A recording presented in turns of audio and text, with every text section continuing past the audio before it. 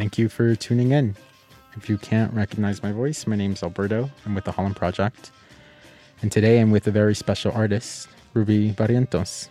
She currently has a show up at Cafe Capello, part of our Holland Project micro gallery.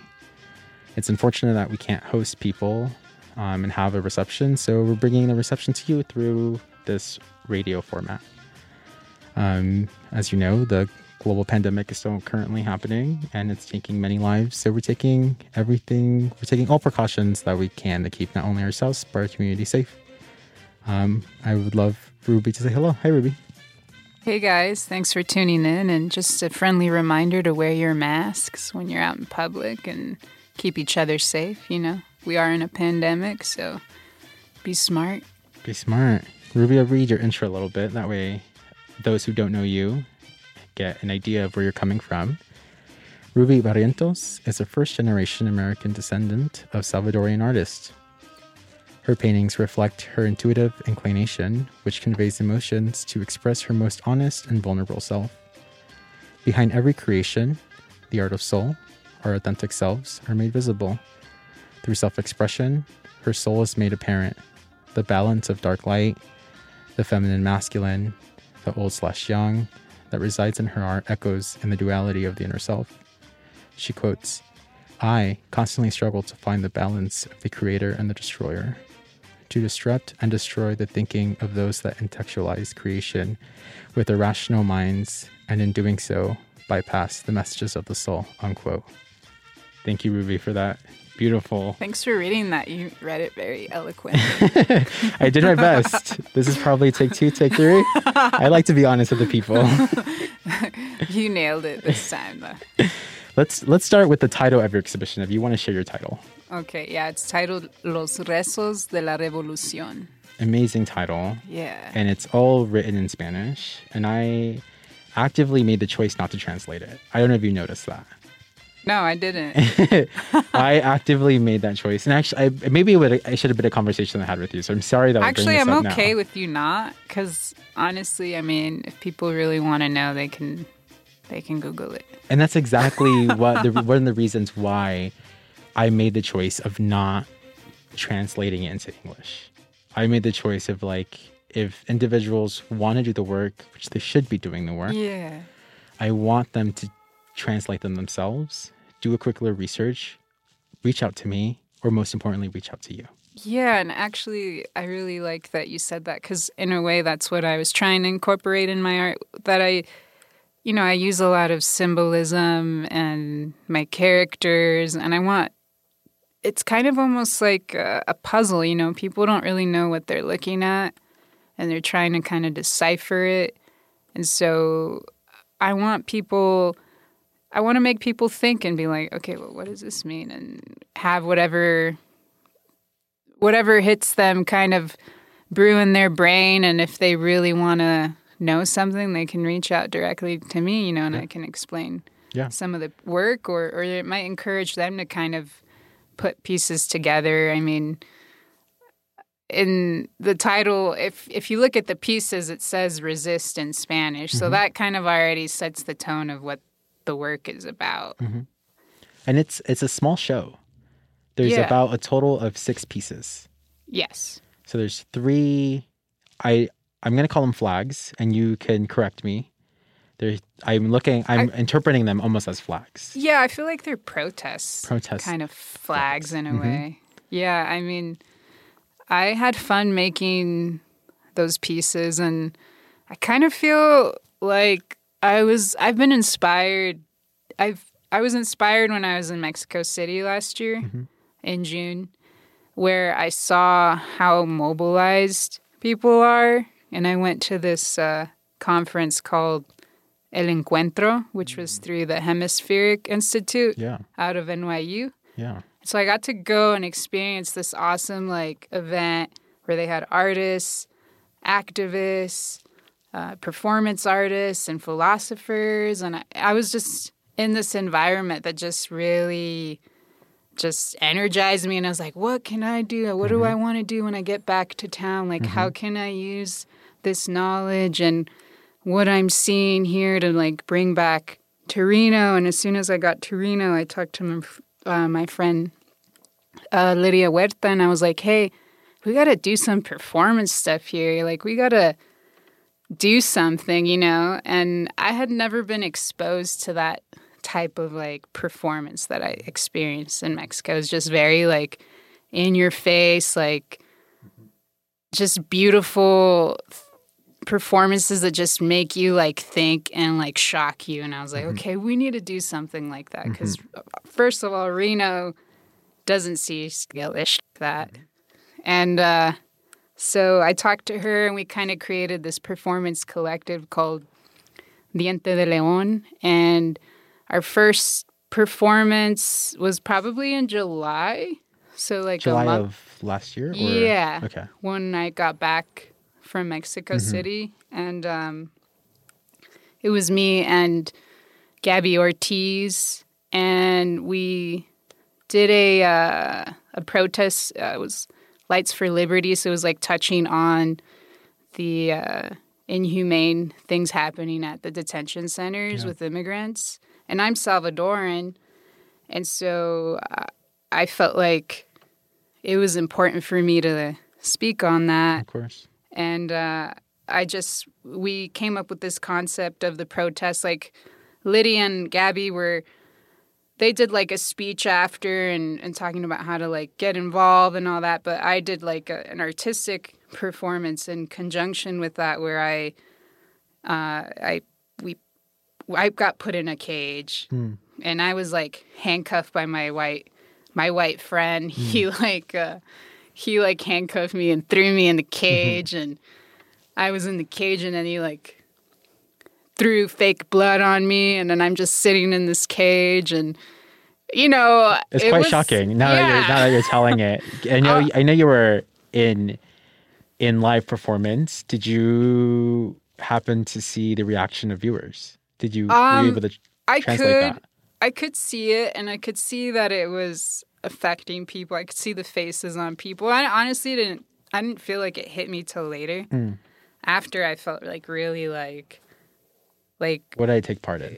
Yeah, I kind of like, it took a lot of energy that I didn't even realize, and I think I took a lot of energy on too from the people that were feeling in that environment of what they were seeing. And but it was like my first performance that I've ever done like that, and then it just like at a public level. Yeah, and especially, you know, thinking about it, like last year, I guess tensions weren't as high as they are right now. I mean, I was still worried about something happening. I mean, previous to that, like I think 2 years before that, there was a car that crashed into an indigenous protest. So we were doing this protest, and I was concerned, like, man, I'm putting myself out here. I'm in a cage. Like, someone could totally come out here and do some shit if they wanted to, you know? Around July of last year is when we also, I could be wrong within the time frame, so there'd probably be a fact check going on if someone wants to do the research, but there's also the El Paso shooting. Yeah. Like, that also heavily impacted our community. Yeah. Especially Latinx communities, of someone driving multiple state lines to massacre brown bodies. Yeah. In a Walmart. Yeah, you're right. Yeah. No, that's totally, I remember that. And me and Lydia, and we all talk. We were worried, but we still went ahead with it, because we thought, you know what, Reno needs to see something like this. And we did it, and it felt good. And then after that, we did another performance just this year in February, before COVID happened, at the Holland Project, and which was really cool. It was just kind of talking about the intersections of like mental health and immigrants, and it was just touching on a lot of different things, and that was really cool. That was like my first time to like kind of, with the other performance I was just in a cage sitting, and this next performance I was kind of like more do you have some dialogue? Yeah. So it was kind of like more theater a little bit, which was cool. I love that. And but connecting Mexico City that like mobilized me to like say a little bit more in my art than I had before. And you're inspired by the power of performance. Yeah. To do so. Yeah. It made me realize that I have this gift of being this visual artist, and not just a visual artist. Like I like creating in all different mediums, but I have this gift, and how can I use it to amplify not just my voice, but other voices that need to be heard. And I think I realized that with being an artist comes a lot of responsibility, and it really helped me grow as an artist. And I think from the beginning stage of me showing my work and like actually putting myself out there in this community, which is a little intimidating too, as like a brown, like queer female, you know, and there's not very many artists like me showing their work.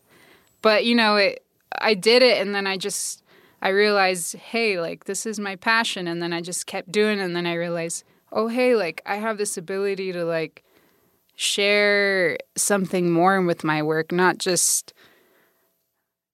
it be about me and, like, my ego, you know, because there's a lot of ego in art. Yeah. Oh, and definitely. It's like, and I have to check myself with that too, and remember, like, hey, there's a bigger picture. Yep. Art isn't just for you. It's like, it's for everyone, and like I said, it's to amplify voices that aren't being heard, you know. And I feel like I just want to continue doing that with my work, especially the work that I'm showing in galleries and spaces. Public spaces. Yeah, public spaces. I think with that, let's go into a quick little break. Okay.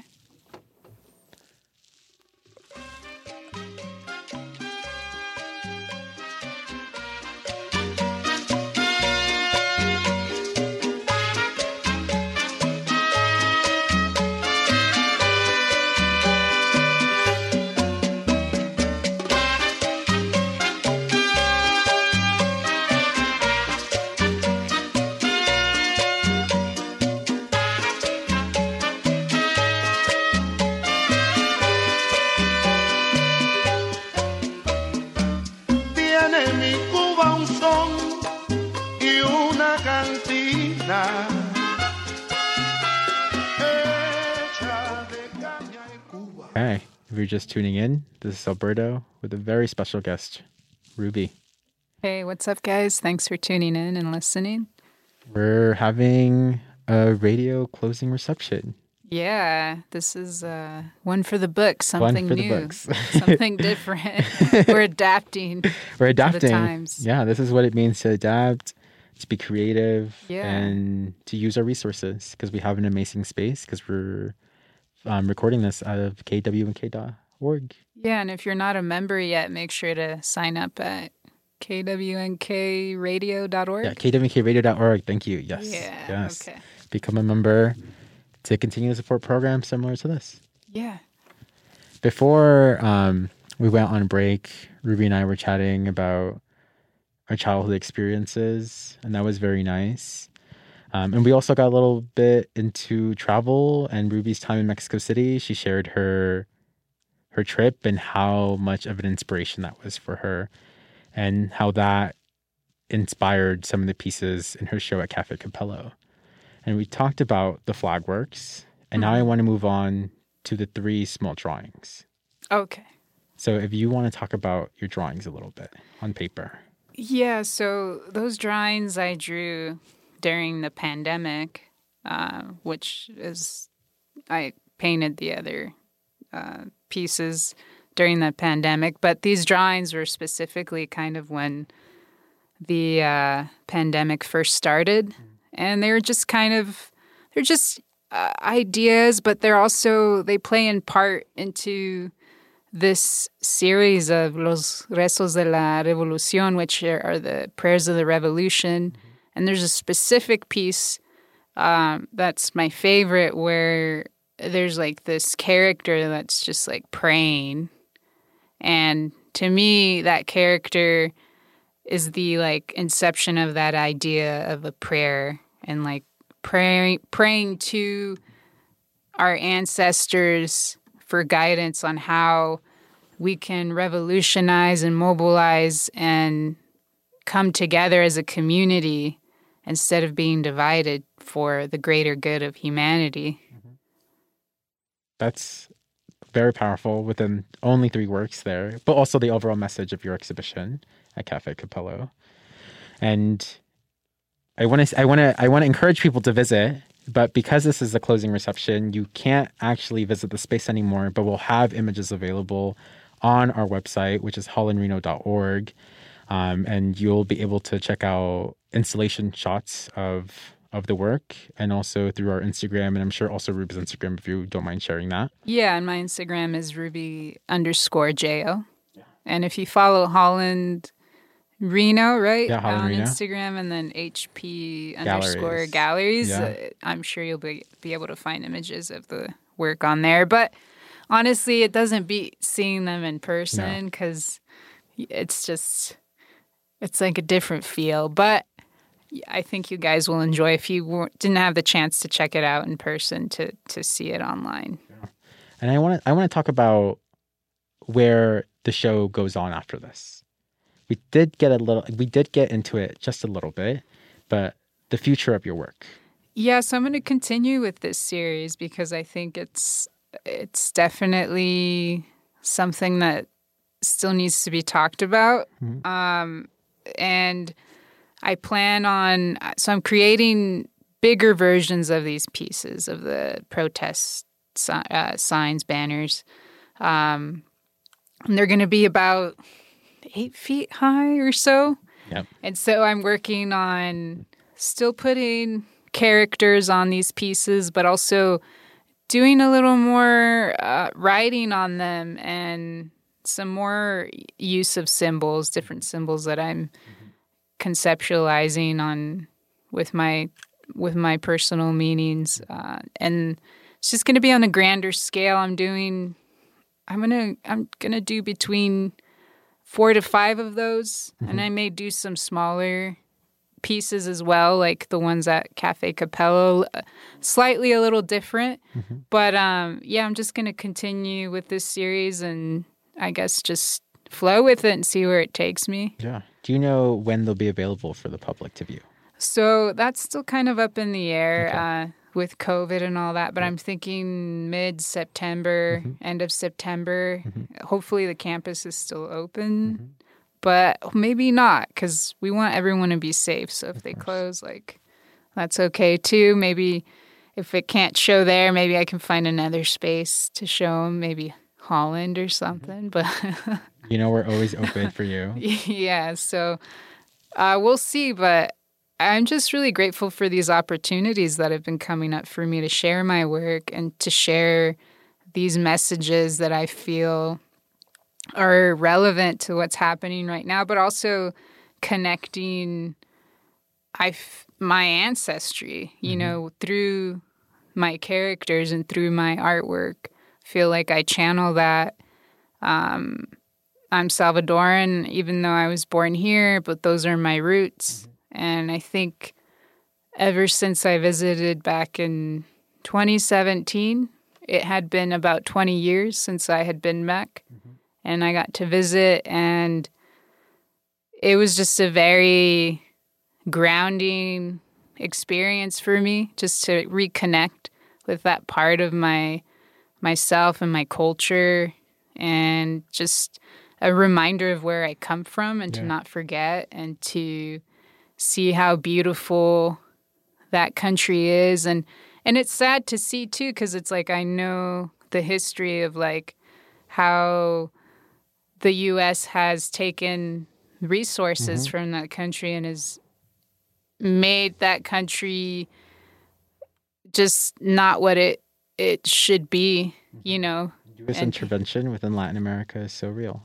Yeah. So real. One of the reasons why Latin America can be the amazing giant that it is because of U.S. intervention, and that's really unfortunate. Yeah, and just seeing that and And another thing that really just pisses me off too is that they use U.S. currency there. Oh yeah, and it just and people make their wage by like the day, not hourly, like in the United States, and they're expected to like live off of this income. It's really hard out there for people, and I have a lot of family out there, and luckily they're doing okay, but there's a lot of people that aren't. Yep. And all the violence and our president tries to blame MS-13 for things, and in reality, MS-13 was created in the States. Yeah, it's created here in the United States. Yeah, yep. So it's just kind of funny how our current president tries to throw all this shade at my country of El Salvador, and then is like it's like he doesn't even know the history. But we all know that he spouts like pretty much anything that comes out of his mouth is a lie. So. Yeah. I don't know if this is too much of a jump, but I'm trying to figure out how we process violence. You mentioned it a little bit. It's like, I think you and I are somewhat familiar with violence. We're familiar with it because at a capacity in some form, our parents fled their home country because of a form of violence. Yeah. And now we are in a current state where violence is more apparent and Black and brown bodies are being murdered at a highly daily rate. So how are you processing that? Or how are your parents processing that? Who like initially my parents, they fled a violent situation and now they're being submerged back into another one. Yeah, well, my father passed away when I was 10, so he, unfortunately he's not here, but I'm sure he's seen everything that's going on, and I feel like he gives me the strength and my ancestors to be strong during these times, I think, truly. And I definitely feel like my mom, I'm honestly not sure how she's processing it. She kind of is a bit sheltered, but she knows, she keeps up with the news. She watches like Primer Impacto and stuff like that. Primer Impacto is also scary. I know. It's so scary. It's like, I don't know. If you don't know what that is, you should Google it. I feel like this would be a position where we do like an Oxford comma, and then which means like we'll explain what Primer Impacto is for those who are not like Spanish speaking or unaware of like Spanish media. But you can definitely Google, do the work. We're not going to do the work for you. Or what's his name? Jorge Ramos. Jorge Ramos. Yeah, man, he's been on since I was like a kid. I remember watching him, and he's still reporting, which I think is pretty cool. He's dope. Obviously, like that's his passion. But she watches all those, like she's into the news. Yeah. I mean, she has mentioned like what's happening with BLM and and just being alarmed by it. But I think there is a sense of like comfortableness with that violence, because it's like my parents immigrated here to avoid the Civil War that was going on. Yep. So I remember my sister not that long ago. She's like 43. I'm 33. She was talking to me about being a little girl and like hearing like loud noises, like probably like bombs or all kinds of stuff, shootings and things like that. So they were definitely very fortunate to come here and immigrate here. And luckily, I didn't have to go through that. I was born here. I had that privilege. And I also feel like with that privilege, I think it's important for me to know that I have that privilege and to do what I can to help my community here as being, Latinx, which I don't really like that term myself, really.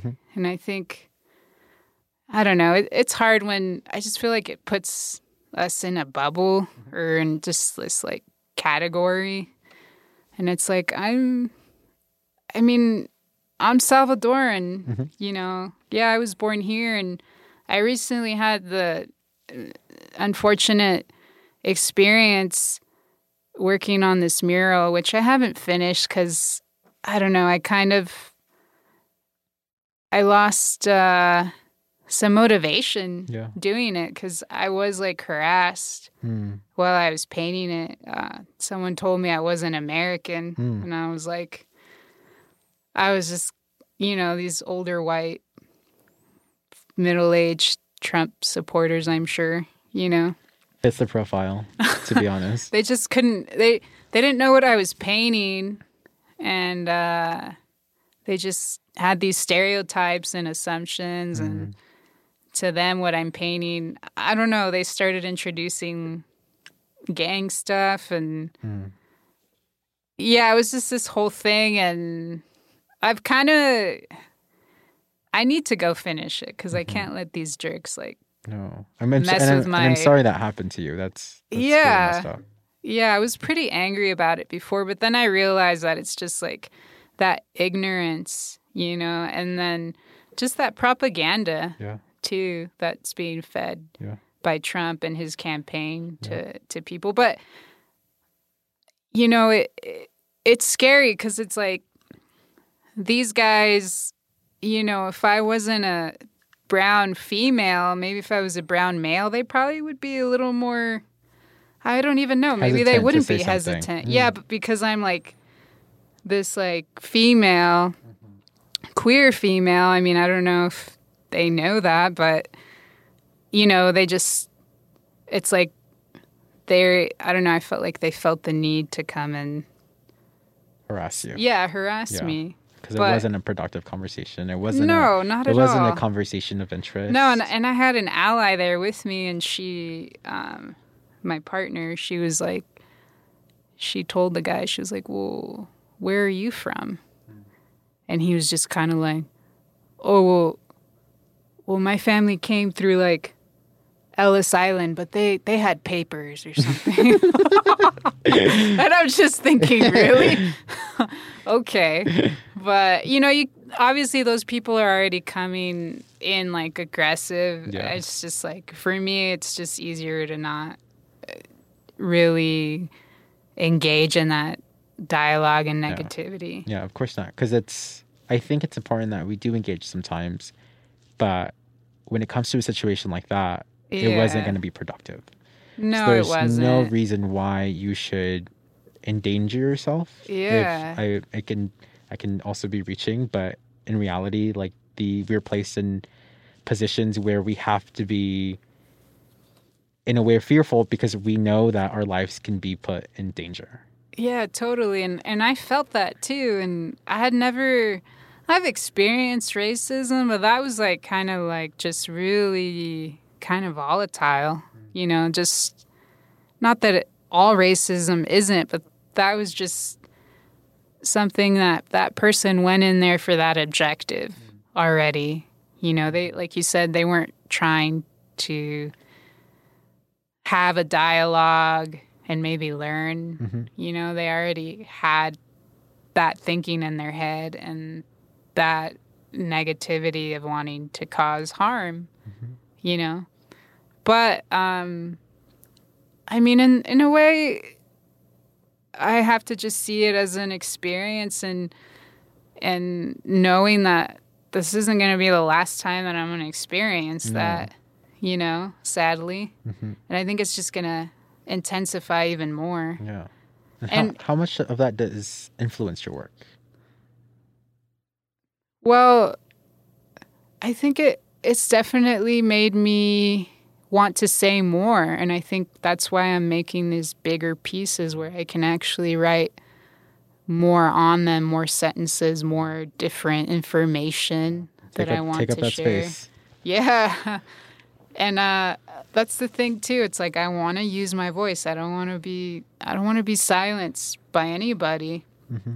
And I'm going to use my voice, and I'm also going to amplify BIPOC voices so that people know that, you know, that we're here and that we we're important, that we have things to say, and that systemic racism, white supremacy, they're systems that just need to collapse. Yeah. And that's why this is called the prayers of the revolution, because it's like, it's the beginning. We need to revolutionize. And my hopes are that we can, and my contribution is through this artwork, but also giving back to my community. So I try to be like involved in my community as much as I can. I think with that being said, and we'll do an ending note, I want to know what you're looking forward to. Like, what is something you're looking forward to in the future? Like, what are you envisioning?